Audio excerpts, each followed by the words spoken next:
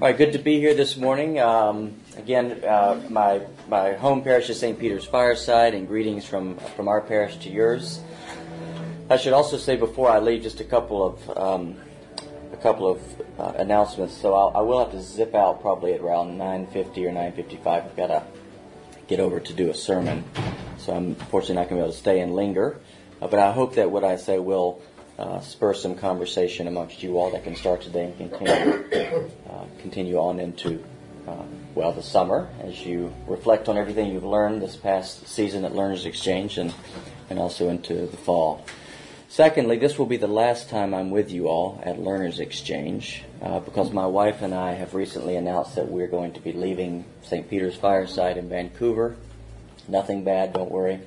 I've been given a spot to do a PhD in theology at Cambridge University in the UK. So we are going to be moving to England. What's left of it, at least. We'll see if Great Britain is still intact by the time we get over there. And my wife's field is international relief and development, and London is a fantastic city if you work in that field, so it'll be very good professionally for her. So this is also a farewell, my farewell session to Learners Exchange. It's been wonderful to be with you all. I'm so thankful that there's a group of Christian men and women who are interested in probing theological topics, biblical topics at a deeper level than what you can get in a 25 to 30-minute sermon. So keep up the commitment. May J.I. Packer's legacy in this particular community continue onwards. And we've tried to replicate that in our own way at St. Peter's Fireside through our Equip and Build ministry. This was the inspiration for that. So without further ado, let's talk about infant baptism. So that's the topic today, and depending on your church background, if you have one at all, you may be more or less familiar with the practice of infant or pedo baptism. This is an Anglican church, so I'm sure that most in here are, but I don't take that for granted. There may be some in the room who are put off by the notion of infant baptism.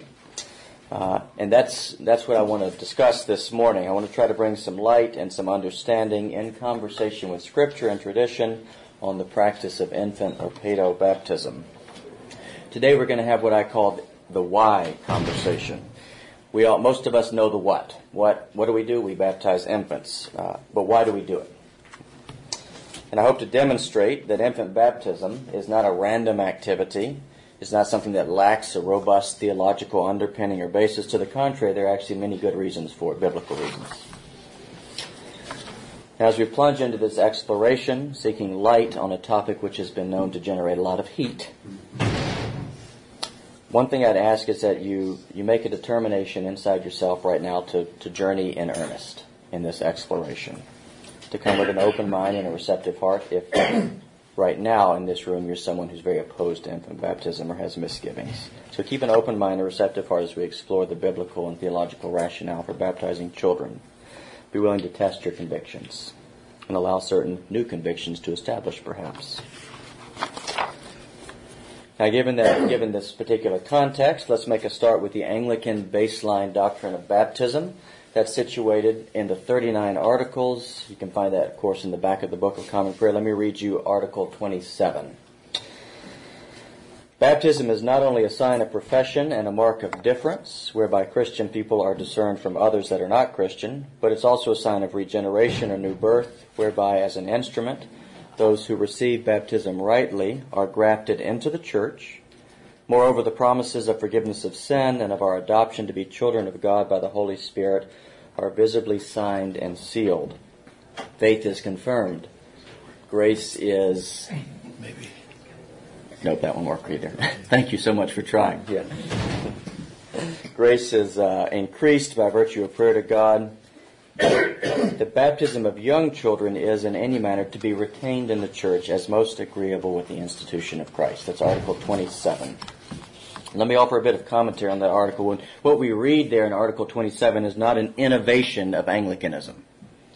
In fact, it reflects deep continuity with long-standing, 1,500 years at that point, of Christian practice.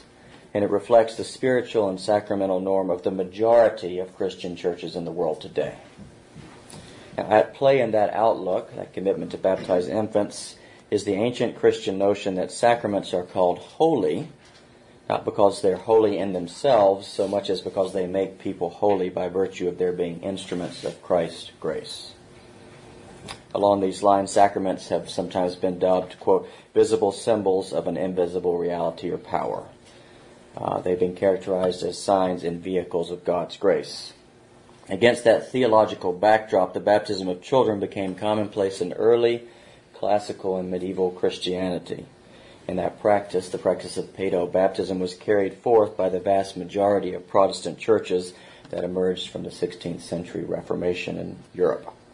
Anglicanism, as many will here know, is a product of that Reformation. And to that end, Anglican Christians have not regarded the validity of baptism as being contingent on whether one is an adult and able to make a conscious decision for Christ. A statement from St. Augustine of Hippo amply captures this outlook. Let me read what he says. The custom of the Church in baptizing infants is certainly not to be scorned, nor is it to be regarded in any way as superfluous, nor is it to be believed that its tradition is anything except apostolic. That's from his commentary on Genesis. Notwithstanding the early and the classical and the medieval and Reformation pedigree of infant baptism, many of us, many contemporary Christians, carry misgivings towards this practice. So I want to give a hearing to some of the grievances that have been lodged against paedo-baptism, some of the factors at play therein. Why are we uneasy about infant baptism? Why have Christians, certain types of Christians, certain houses of the church, been uncomfortable with that? At least three things to mention here. Let's do a brief survey. First, there are what you might call denominational reasons. The Anabaptist stream of Christianity, you all know about, have you heard that phrase, the Anabaptist stream? I know the Regent people have, hopefully others. Mm-hmm. The Anabaptist stream of Christianity, represented locally by the Mennonite Brethren churches, has, since its origin in the 16th century, rejected the baptism of babies. In fact, it's a pillar of Anabaptist theology. Why? They have thoughtful reasons. They have reasons that are biblically attentive. In a nutshell, Anabaptists taught that conversion and teach that conversion always occurs in a specific order. First, there's preaching or teaching. Second, there's the response of faith. And then third, there's baptism in response to the response of faith. And it only occurs after steps 1 and 2. As you can see, steps 1 and 2 cannot apply to infants. With regard to the biblical, scriptural foundation for that outlook, it's important to highlight several features of Anabaptist biblical interpretation. So in handling New Testament texts that report families being baptized, i.e. Acts 16, the Philippian jailer, the Anabaptist interpretation argues that these acts, these household baptisms, did not include children. Okay? I should note that that interpretation has been very plausibly refuted by a number of solid studies. Number two, Anabaptists also ground their refusal to baptize children in the testimony of 1 Peter chapter 3. Here, baptism is linked with the eperotema, namely the reception of a good conscience, that's what that word means, before God on account of Jesus' death and resurrection. So based on what St. Peter says there, having a good conscience for baptism, Anabaptists concluded that baptism's saving character is connected with one's conscious attitude. Again, you can see that precludes children. And then in reading Colossians chapter 2, 11 through 13, which links circumcision with baptism, Anabaptists do not see baptism as the successor to circumcision in the Judaic tradition. Baptism was not a mark of inclusion placed on infants into the covenant people, right? In contrast, they read that passage as saying that circumcision does not function as a parallel with baptism's outer form. Instead, circumcision is a figure of baptism's deeper significance, namely an inner spiritual reality that transpires through faith. So they put a sort of a wedge between circumcision and baptism.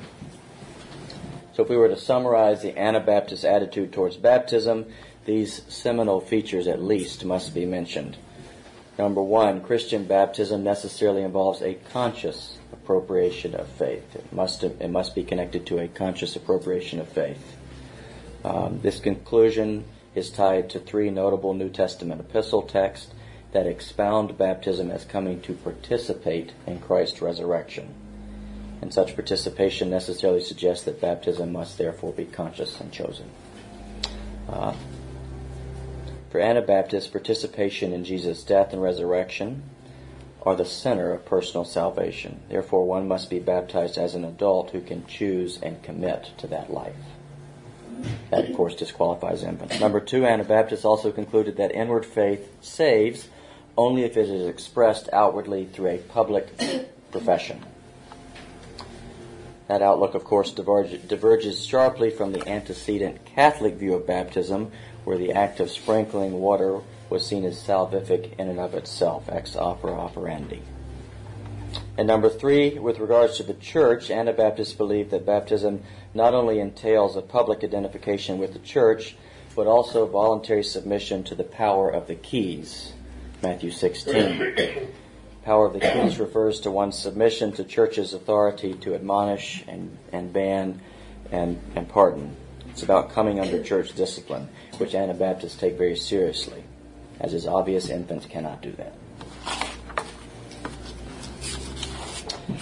So that's one reason for misgivings towards infant baptism. A second, many of us don't come from an Anabaptist stream of Christianity. Perhaps some do, but many probably don't. But we might find ourselves in intuitive agreement with their position on infant baptism. Right? Because what was at one time a minority view, the Anabaptist was a minority view, their view of baptism has become somewhat of a majority view, especially among evangelical Christians. Right? Some of that agreement, what's that intuitive agreement about? Well, first of all, there can be confusion and misgiving about sacraments in general. Right? The word sacrament doesn't even appear in the New Testament.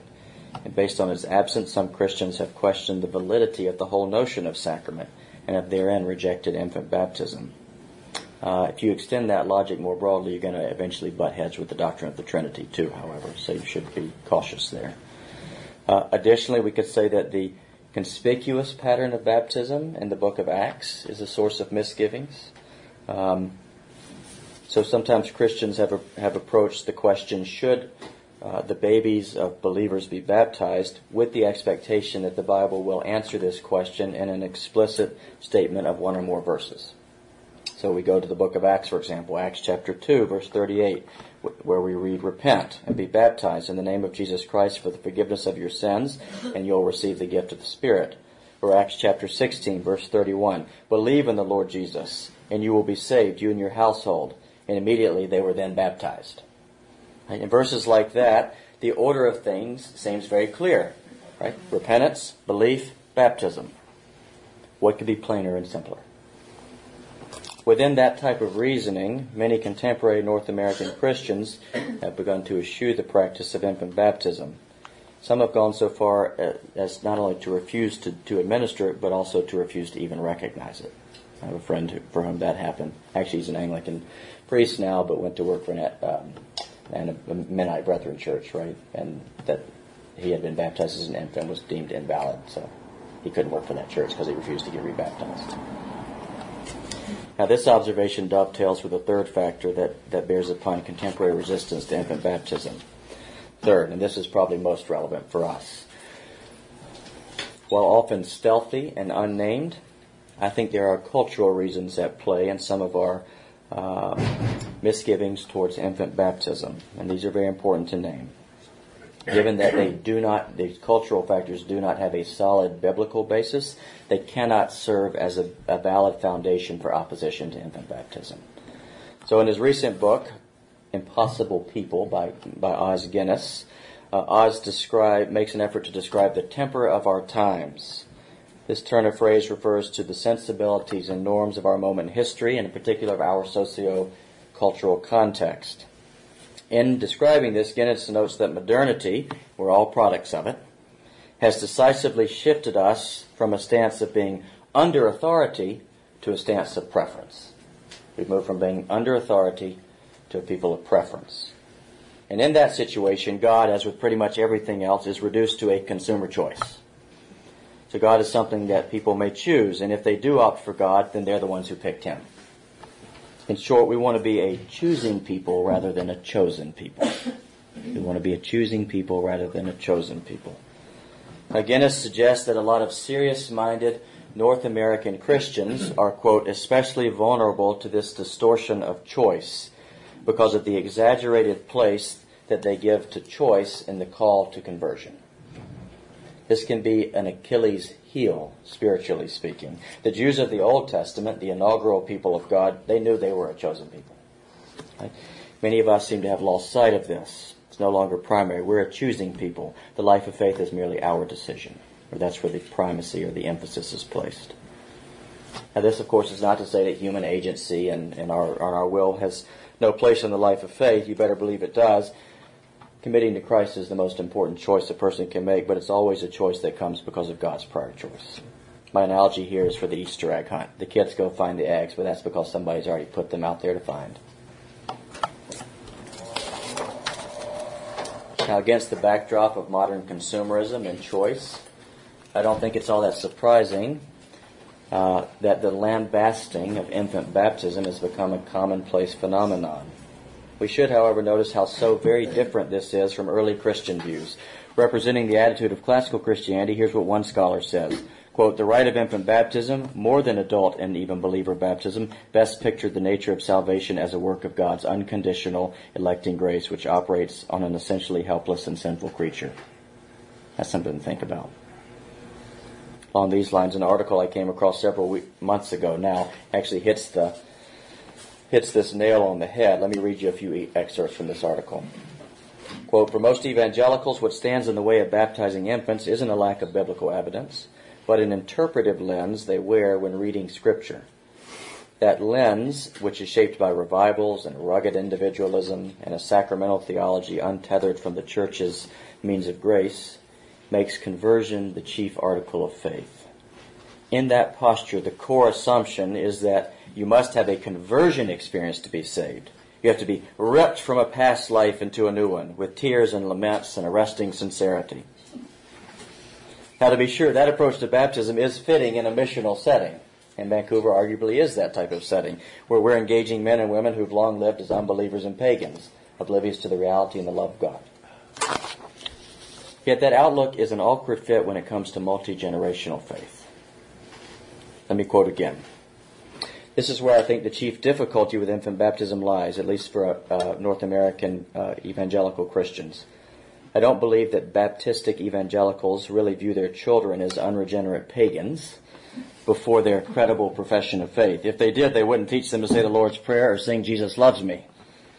I think what's really going on is a kind of alternative sacramentalism, where a dramatic conversion experience rather than baptism is the rite of Christian initiation. Something to think about. Infant baptism, as classically conceived by the Church, runs against that entire system. Romans 11, I think, illustrates this well. Paul talks about the branches. You know, the church, the people of God, as a tree, as a branch. And he talks about branches that God grafts into his family. And those branches aren't sterile, right? They eventually do. They graft in, they bud, they blossom, producing new branches that have never drunk another tree's sap. More importantly, this matches with the lived experience of believers' children. Rather than continually imposing a system on them, we should listen to that rather than imposing a system on them that was designed for first-generation converts. These are different narratives, equally authentic, though. Anyone who's raised in a Christian home and still believes in Jesus knows that there wasn't necessarily a time when he or she transitioned from unbelief to belief, right? You were never converted in the dramatic sense. It was simply inculcated, and for as long as you remember, you've trusted Jesus for the forgiveness of sins, whether you were baptized as a baby or not. That's Billy Graham's wife's story, if you've ever heard talk about that. Ruth Graham. You might think of it as a pregnant woman, right? One day she wakes up and she knows she's pregnant, but she doesn't know the moment of conception.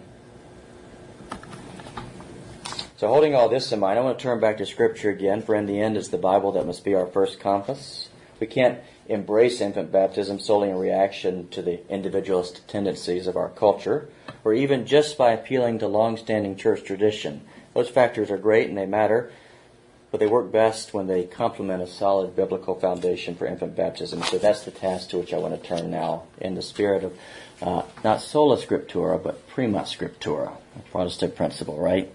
So we do, the Bible is our compass and foundation, but we don't read it in isolation from tradition, right? Prima scriptura.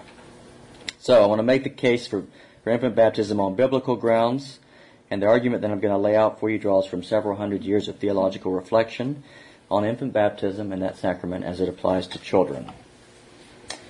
As I trace this perspective, two preliminaries that I want to mention that you need to take note of. First, the reason that we baptize infant is not the same as the Roman Catholic reason for baptizing infant. Same practice, different reason. Right? One of the things that happened in the 16th century Reformation, which involved a return to the teaching of Scripture as the primary basis for Christian doctrine and practice, was a revision of the basis for infant baptism. That's the legacy that has come to us, and which I will be presenting here and now. And through that legacy, again, as I just said, we maintain the practice of paedo baptism, but we do it for different reasons. Okay. Second, the biblical case for infant baptism is just that. It is a biblical case, a canonical case. It is not simply grounded in the baptismal reports of the book of Acts. That would be a one book of the Bible in isolation from everything else case for infant baptism, and that is not what I am offering today. That's not what we're after. When you do theology, you do it in conversation not just with one verse or one text from the Bible, but rather you incorporate the wider teaching. There's an aphorism that says a text without a context is a pretext for a proof text. You ever heard that? Text without a context is a pretext for a proof text. That could be applied for any contemporary evangelical view of infant baptism if it takes its cue only from the book of Acts. And there are certain types of danger inherent in that approach. We don't want to twist the Scriptures to make their reality accommodate our desires or our sensibilities. It needs to be the other way around. So, now on the surface, infant baptism seems problematic because baptism, especially according to the book of Acts, is supposed to accompany profession of faith in Jesus the Messiah. Infants are incapable, therefore they shouldn't be proper subject to baptism. Since they can't exercise faith, they are not members of the church. They have no standing in the church, if you just look at the book of Acts and some of those particular baptismal vignettes. For that reason, they shouldn't be baptized. Fairly straightforward. Therefore, in order to justify the baptism of infants, we've got to authenticate an idea of the church such that it includes the children of believing parents. That's what you've got to do. You've got to authenticate an idea of the church such that it includes the children of believing parents. In short, infant baptism only makes sense if you have a proper understanding of what the church is. This takes a little bit of work. A lot of people never get to it, which is why they just don't understand infant baptism. So I want to do this. I want to do it through a set of propositions. I think I've got 7 or 8 of them. We'll walk step by step. Okay. Number 1, the visible church is a divine institution. Does anyone disagree with that? The visible church is a divine. Any dissidents? Okay, good. We're all on the same page. Scripture teaches us that it is God's will that the church should exist on earth. And to this end, God has set up duties for His people on earth, such that we should associate with one another as a visible body. That's what we're doing right now. So you do it at St. John's, what we do at St. Peter's, what Christians do all over the city. In like manner, God has established in Scripture certain conditions for membership in the church and certain guidelines for its leadership. Would everybody agree with that? Okay. Just make sure we're all on the same page, each step. Number 2, the visible church does not consist exclusively of the regenerate. Does not exist exclusively of the regenerate. Anybody disagree with that? Oh. Okay. I absolutely disagree with that. You do, okay. We'll pause just for, we're doing okay on time, so tell us why you disagree with that. If the church is the body of Christ, it is consistent of the members of Christ. In order for it to be the members of Christ, they have to be the regenerate. There are those who can associate with the church, but they are not the church.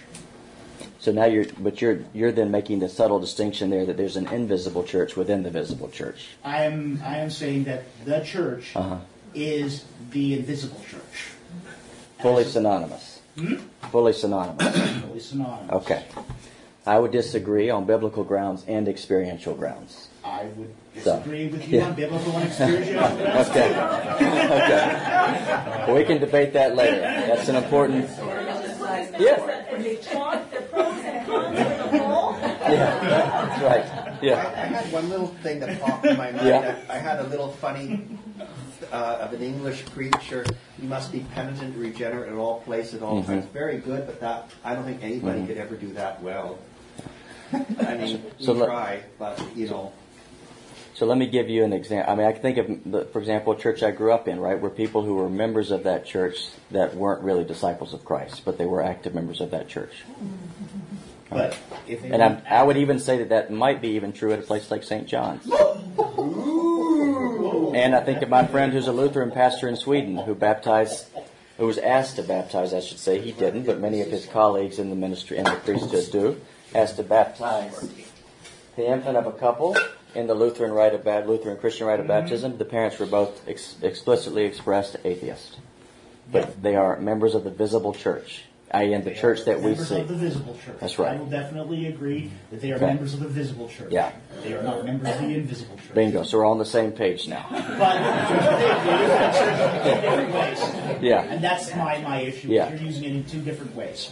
Yeah, so I am using the Augustinian distinction, visible and invisible church. That's right. It's an Augustinian extinction, and he bases that on Jesus' parable, which I'll get to in just a moment.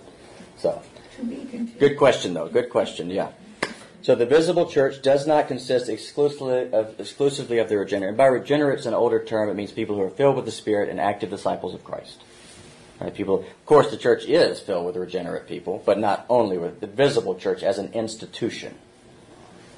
One more question. Regenerate people means eschatologically certainly in heaven at the end of all time. Well, you could come at it from that angle, yes. Yeah, I was coming at it more from present discipleship, but yes, that's right. So Scripture tells us that it is not the purpose of God that the visible church, the church as it has been comprised in human history, that it should consist exclusively of true believers. That acknowledgement, that statement finds a biblical foundation and was given theologically articulation by St. Augustine, who spoke of the visible and the invisible church, the latter being within the former. But why doesn't the church consist only of true believers? For several reasons. The attainment of such a result in any society administered and governed by humans is an impossibility. It would require that leaders of the church have the capacity to read hearts and make infallible judgments of characters. Can anyone in the room do that? I'm a priest, and I certainly can't do it. Number two, the conditions for which God has set up entry into His church are conditions which may be satisfied by people who are not truly regenerate. This is sad, but it's true. You can have a competent knowledge and a credible profession of faith with some form of enacted obedience, but not yet be truly regenerate. I'm from the American South. You better believe I know that's true. Right? Go to church every Sunday, right? But we don't serve your kind in our restaurant. Okay? Number three, our Lord forbids us to attempt to make the church a society of true believers. Jesus Himself compares His external kingdom or visible church to a field in which wheat and tares grow side by side. If you read St. Augustine, you'll know he uses this passage a lot. With wheat and tares grow together. In this teaching, Jesus charges the disciples not to attempt to separate and purify because they could not in all cases properly distinguish. Matthew chapter 13. Number four, Jesus, to whom all hearts were open, admitted Judas into the number of His most favorite disciples. Number five, all attempts to make the church into a pure society have failed. Right? And they usually end up in sort of a cultish thing, a cultish type of existence. Right? No such church has ever existed on the face of the earth as it presently exists. That's an eschatological reality, right? Hence, the old adage, if you find the perfect church, don't join it because you will ruin it. That's proposition number two. Now we move to proposition number three. In the Commonwealth of Israel in the Old Testament, the Commonwealth of Israel was a form of God's one church. Now, most of us should be in agreement here unless you're a dispensationalist. Then you may have an issue. And if you don't know what that word is, you're probably not one, so you're safe. Okay? But just to put my cards on the table, I am not a dispensationalist. And the Anglican tradition is not dispensationalist. We are Reformed. In this area, at least. Israel as a form of God's one true church. That's what Israel is called in Scripture. Acts chapter 7. Form of God's one true church. Additionally, if we consider Israel's particular mode of existence, we can see that this was a nation entrusted with the oracles of God, right? Given gifts from God, the covenant, the law, the promises, the adoption, all these things Paul talks about, right? And the responsibility of service before God. All of this applies to the church in the New Testament. In fact, nothing more qualitatively can be said about it. except for perhaps Pentecost. Right? We share those very gifts and responsibilities, right? Why? Because the church Israel is the church in its original form. So we see continuity here.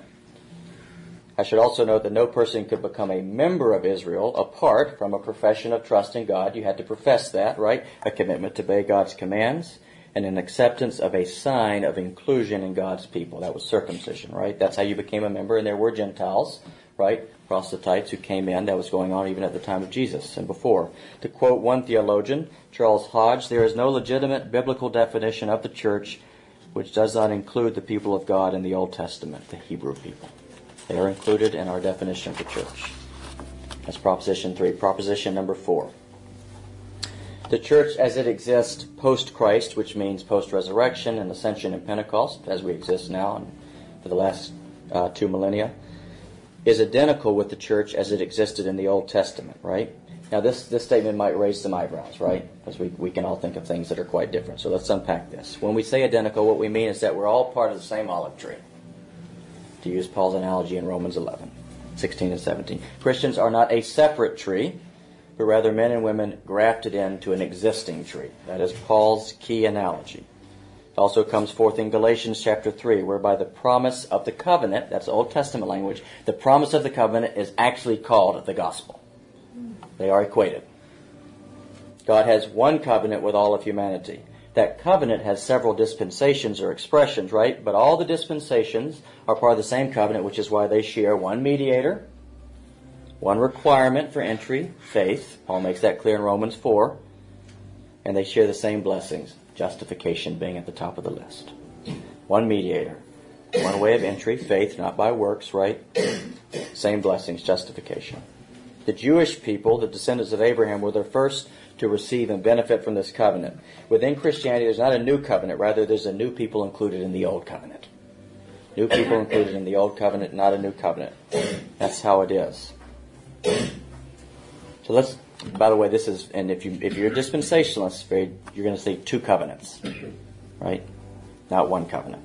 Okay? But I think it's very hard to defend that biblically if you read the Bible altogether.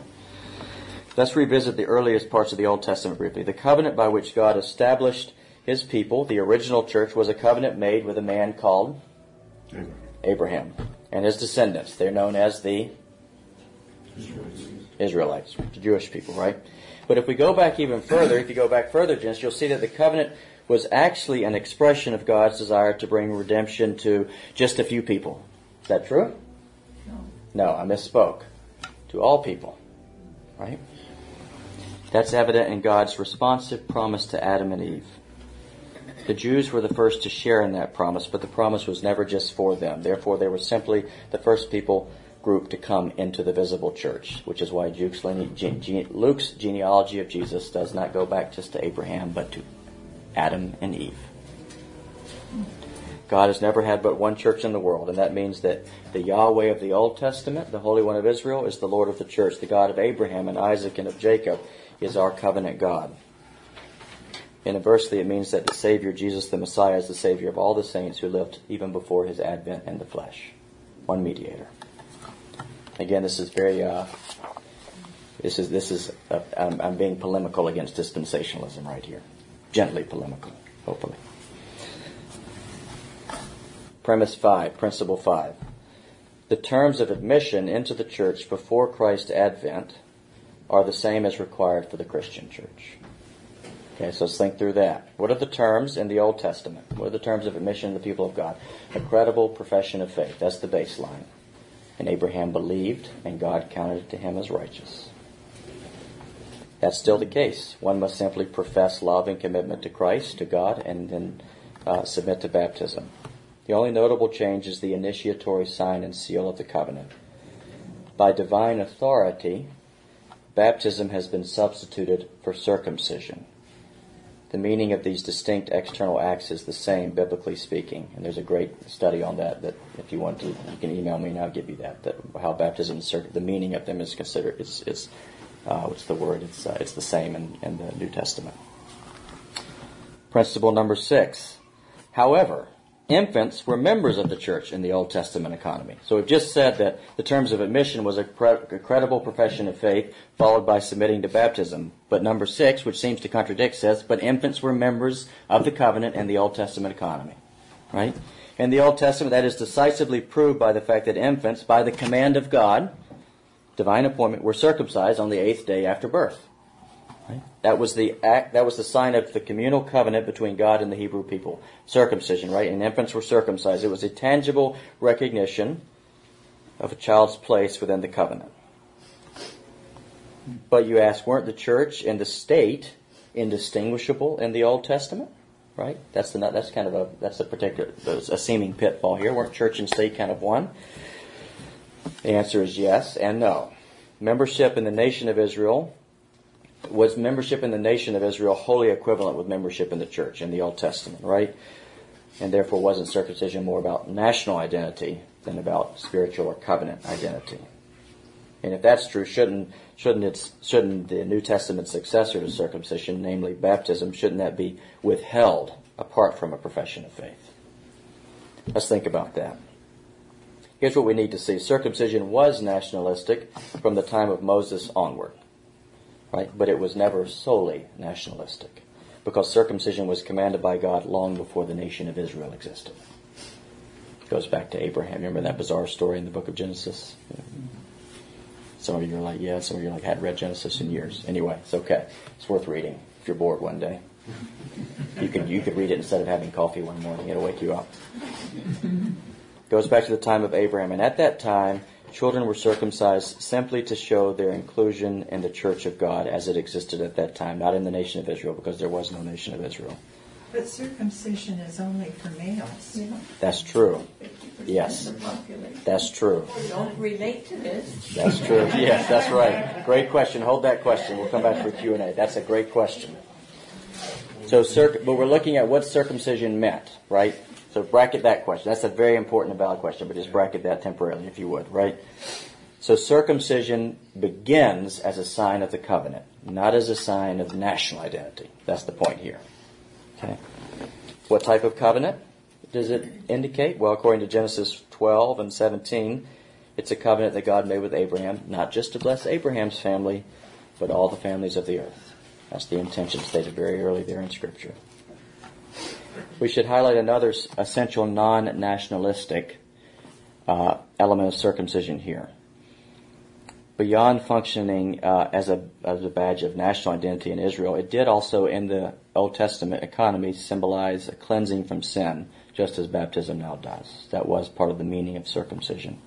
Many Old Testament passages, Deuteronomy 10, Jeremiah 4, Ezekiel 44, I made a list, where the act of circumcision is connected to purification and deliverance from sin. Right? Circumcision meant a lot of things. That's one of them, right? Not all of them, but that's one of them. We should notice that that's the very same language that Paul applies to baptism in the New Testament on multiple occasions.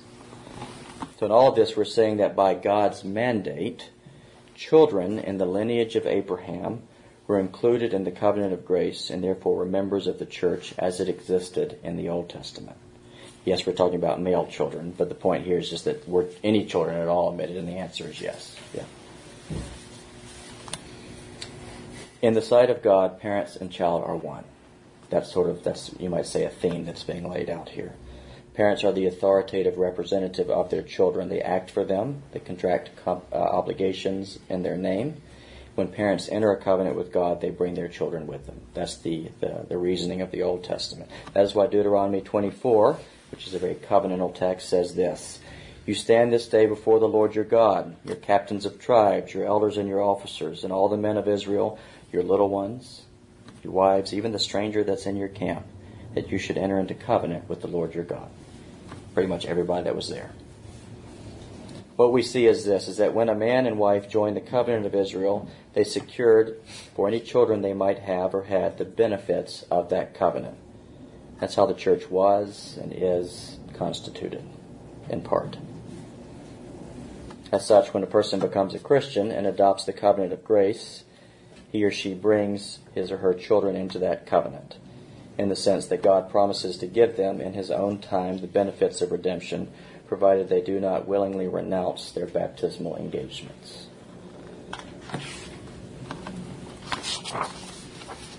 Number 7, principle 7, building on that foundation. There's nothing in the New Testament which justifies the exclusion of Christian children from membership in the church. Okay. The onus to exclude children rests on those who think that they should be excluded, not those who think they should be included. If the children of believers are deprived of a, quote, birthright which they have enjoyed ever since there was a church on earth, there must be some positive command for their exclusion, some clearly revealed change in the conditions of membership which would render that type of exclusion necessary. Christ does not give any such command. Moreover, there is no explicit teaching in the New Testament to suggest that the conditions for church membership as they existed in the Old Testament have been revised. If there was to be a decisive negation or abrogation on that front, we should expect an apostolic revelation equivalent to Peter's vision about food in Acts chapter 10. Yeah. Right? And there isn't anything like that. Thus, when Christ calls his apostles to preach the gospel of God to the nations, it can be very plausibly assumed that they were to act on the principle to which they'd always been accustomed, because it had not been negated. And they did. That's evident from the family baptisms reported in Acts 17, 1 Corinthians 1:16, etc., etc. And number 8, children need and are capable of receiving the benefits of redemption. Nearly all Christians in multifold church traditions, Orthodox, Catholic, Lutheran, Presbyterian, Reformed, Anglican, agree that infants need Christ's salvation. Does anybody disagree with that? Cute as they are, cute as my 2 nieces and nephew are, they need redemption. Baptism is an acknowledgement of that need and that necessity. It's a recognition of God's desire to give it to them, as affirmed and welcomed by those who have the right to represent their children in the context of the covenant.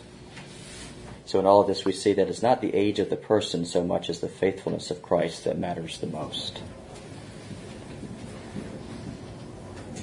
Now, in terms of whose children should be baptized, a couple things to say here. I think the short answer is twofold. First, children of those who are members of the visible church, right? Who profess faith. And I would agree there needs to be a profession of faith on the part of the parents, right? Whether it's sincere or not, we can't judge, right? We have to take people at their words. My friend in Sweden, by the way, didn't baptize those children because his parents refused to profess the faith. There are a lot of priests who would, because it's just custom now, right? But there are folks who perhaps have professed faith, but it's really... my friends in England, for example, who's a priest there, right? The parents are glad to profess faith and get that child baptized so that child can go to the Church of England school that's in the parish. That does happen. But as a priest, you have to go on what people say, right? Because we don't read hearts. So the children of should be baptized are those who are children of visibles of the members of the visible church, and then those who are willing to express responsibility by pledge for the spiritual nurturing and training of their baptized children. So in that sense, our prerogative and spiritual privilege of baptizing our children is in no manner akin to the christening customs that have become part of Christendom, where, they're sort of the hangover of Christendom, where it still lingers. So baptism is not a cultural rite of passage. It must not be administered in either a superstitious or sentimentalist manner. All right, I'm going to wrap it up there so we can have a few questions before I have to go. Those were the 8 points. Okay. So, dunk the baby. Okay. Thank you. Yeah. Okay. I will start here. Yeah, I had something comparable, 2 things to what you've said. I'm a third of my co-workers at 30 staff are Filipino. She went to the Filipino St. Pat's Catholic Church to get the baby baptized. But she's a divorced Filipino Catholic. The priest says, I'm not going to baptize a child unless the husband's there. She diverted, took down to the Holy Rosary Cathedral, the Roman Catholic, and got the baby baptized there. And my mom at the Fellowship Church in Gabriola, they want to baptize her with immersion to make her member. And the guy said he one time had to baptize a person by immersion twice. So I've heard that story you said of the minister who wouldn't baptize the child because the parents didn't profess a faith. It reminded me of the Roman Catholic priest's decision at the St. Pat's, but however the cathedral was different.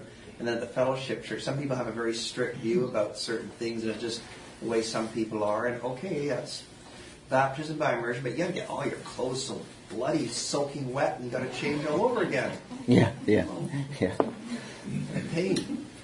Yes, sir. So, in the background to what you laid out,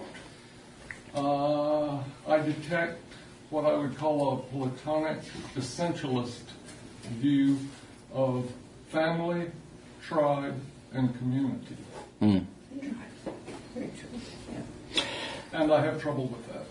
Yeah, I don't know if there certainly may be on the surface parallels between an Old Testament understanding of families in the context of covenant and Platonism, right? But I don't think the two were materially connected, because Platonism is absent from the Old Testament. But that doesn't mean at certain points things are going to look a little bit. Leave Plato aside. Yeah. Let's just go with essentialists. Yeah. There is something absolutely over time, unchanging about family, tribe, and community. And in a sense, the church needs to be a tribe in a society that is detribalized. It could be. I don't know. I haven't thought of it from that angle, but it's a good comment. Yeah. Yes, sir. I thought about just the expansiveness of, as we are here now, after the coming of Christ. Somebody raised the valid point of how circumcision was only for men. But even in the Old Covenant time, 1 Corinthians 10, Paul says that all were baptized into Moses. That's right. We know that there was a mixed multitude there, that there were infants there, That's right. Women, and everybody was baptized into Moses. That's right. And I think that there was a richness of the history of baptism. This is something that's always struck me, is no one ever seemed to come to John the Baptist and say, what do you mean by baptism? Right. They never asked that question. They always said, by whose authority do you baptize? Or who are you to be doing what you're doing? They already had a rich history, I think, of baptism, and that the entire nation was baptized into Moses. And I think that Christ is bringing, that was a foreshadowing, if That's you will, right. of what we now have in the Christian era. That's right. I don't know Yeah. if you're speaking He's right. talking about the Israelites passing through the Red Sea, right, which is likened to the baptism of a nation, because literally everybody went through the water, or whatever it would look like, right? Everyone passed through the water there, and so that included everyone. I think on the subject, just to briefly treat the male issue. Actually, I actually sometimes wonder if that's why male circumcision, right? Israel wasn't the only one who did that, right? There were other people who did that, other surrounding cultures, but it was kind of selected as a symbol and invested with meaning in the context of the covenant. And this is how human symbols all work, by the way. And it reflected sort of something that was familiar in the context, but then it took that and it made it a little bit distinct. Now, one of the big themes in the context of the wider width of Scripture is that theme of kind of widening of inclusion, right? Now, in a patriarchal ancient Near Eastern context, if the husband or the son got circumcised, right, then everyone else in the family was included in that, right? It was deemed sufficient. But I wonder if actually, in terms of the shift of the symbol, right, moving from the act of circumcision to the act of water baptism, actually reflects that very widening, right? Because that's something that everyone can participate in. So that's just my thought. Let's go to her, and then we'll come back to you. Yes, ma'am. I'm a double-dipped individual who was christened in the United Church by non-believing parents, and then was baptized by immersion upon profession of faith in a Southern Baptist church in the teens. Which of those, how does the Anglican Church regard those two baptisms? In that my parents grew up in the United Church but didn't have faith, and started going to church with their kids, going, we should probably do this, and so they have us all christened, right? Yeah, so that's often negotiated at pastoral level. Sometimes the synod or the bishop will speak into that. But it does come up at St. Peter's from time to time. We've got a fair number of what are called nomads or prodigals that come into our church. So some of them will have a background in the church and have had infant baptism, and they come in and there's a revitalized relationship with the Lord, and they want to mark that or celebrate that, and that's a good thing. We don't countenance, we don't do rebaptism, though, if they had a Trinitarian baptism in the first instance. Christening in the United Church by unbelieving parents. No. Yeah. If it was a Trinitarian baptism, no. But what we do say is we can do, because we believe in baptism that while it is the family involved, God's also involved, right? And the name of God was invoked. And people were gathered in that name. So we believe there is a reality there too, right? I mean, of course we believe that. So what we do suggest is that we can do a rededication, or we can suggest confirmation, which is also a very meaningful service. It's kind of fallen out of use. I don't know why, because it's absolutely beautiful and it involves laying on of hands and prayer. And so if you want to kind of recommit and rededicate in a public way, that's great. These are a couple options we have for you. Well, I mean, I was baptized in my teens, I'm saying, but profession of faith. I'm just saying, suppose I hadn't been, I was just curious. If you hadn't been baptized in your teens. Yes. Yeah. How would that... And you were baptized as a child in a Trinitarian baptism? Christened in the church. Yeah. It was, we would have to look. But if it was Trinitarian, we would say, you don't need to be rebaptized. But it sounds like, we can draw a little bit from the old tent revivals. Come on, let's all do a rededication. We're all about that. So, yeah. Yes, sir. I'll do one more after him. Roger, there's a couple problems with your historical case. I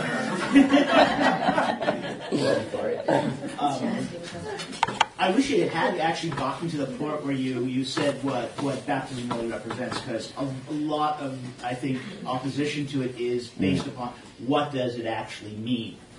So if you had gotten to that, that might have actually explained a lot more. But given that you didn't get there, there are a few issues with your historical case. First is the equivalent of the circumcision with baptism. Baptism is a rite that preceded the Christian era by many hundreds of years. And the great controversy of John the Baptism, and the reason why nobody asked what does baptism mean, was because it was an initiation right into priesthood, not the church. For some, but not for others. It had lots of meanings, actually, in the context of first century Palestinian Judaism. Primarily it was unless you were a woman, in which case it was the alternate to circumcision. But that practice only started around 200 BCE. Prior to that, though, it was primarily an initiation done into priesthood. The mikveh, the ritual cleansing. That's right. That was one expression of it, yes. That was the primary expression of it. Your second problem with your historical case is your, I think you overplayed too much the patristic agreement on the practice. If anything, it was quite a controversial practice in the patristic period. Authors like Tertullian and Irenaeus both have really grave hesitations to that, especially given the fact that baptism was held in high regard by the early church. In fact, you couldn't even get baptized in the early church unless you had a certain amount of teaching, usually about 3 years' worth. Now, there's some issue whether that was a biblical practice in and of itself, but that just says to how high regard it was. So I think if you had more nuance, say, the patristic case, and basically, maybe had given McVeigh a little more of its, let's say, less cherry picking as far as your evidence goes, I might have bought it. I have a lot that I could offer in response because I've actually traversed both of those points, but unfortunately I don't have time. So you may yet buy it. But let me say this quickly about Tertullian and you said Irenaeus of Lyon, right? Yeah, so to be sure, there were differences of opinion on infant baptism, pedo baptism in the church, and there were a few voices that spoke out strongly, right? And so we can look at those two voices and say, see, there was great contention, right? But actually, that would be to misinterpret those two perspectives because that's isolating them from the wider context and the normative practice, right? They're the vocal minority based on the study by by Atland and the folks who are involved with the BS buy that. Well, you need to go check out that book. Irenaeus, vocal minority. That's the North African. Those are two Latin voices. I'm going to allow him to have the last word as a speaker. Yeah. And and welcome you back to discuss these and other points. I would love to, unless the one day I have to go. However, I would suggest that you check out.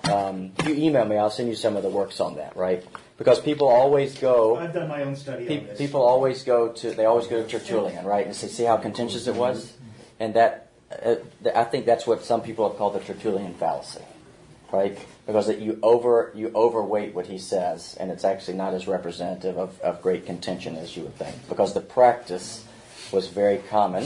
Maybe not Book of Acts, right? But then you're not dealing with a Gentile, multi-generational covenant context. If it was so, I'm not saying that. We're going to keep. I love it. Yeah. I love it because this is true learners exchange, and I know that we have reached the pinnacle of our goal of learners exchange when we actually have interjections in the middle of the talk.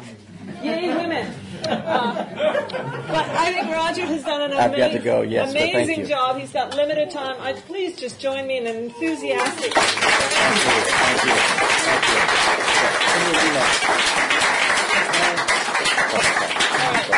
Thank you, Roger. Again, if you want reading or follow up on this, he's going to email me. Just email me. We'll send things along. I don't claim to have the definitive view, but I have done my homework. Okay. Of which we have no doubt. All right. Thank you, Roger. Thank you.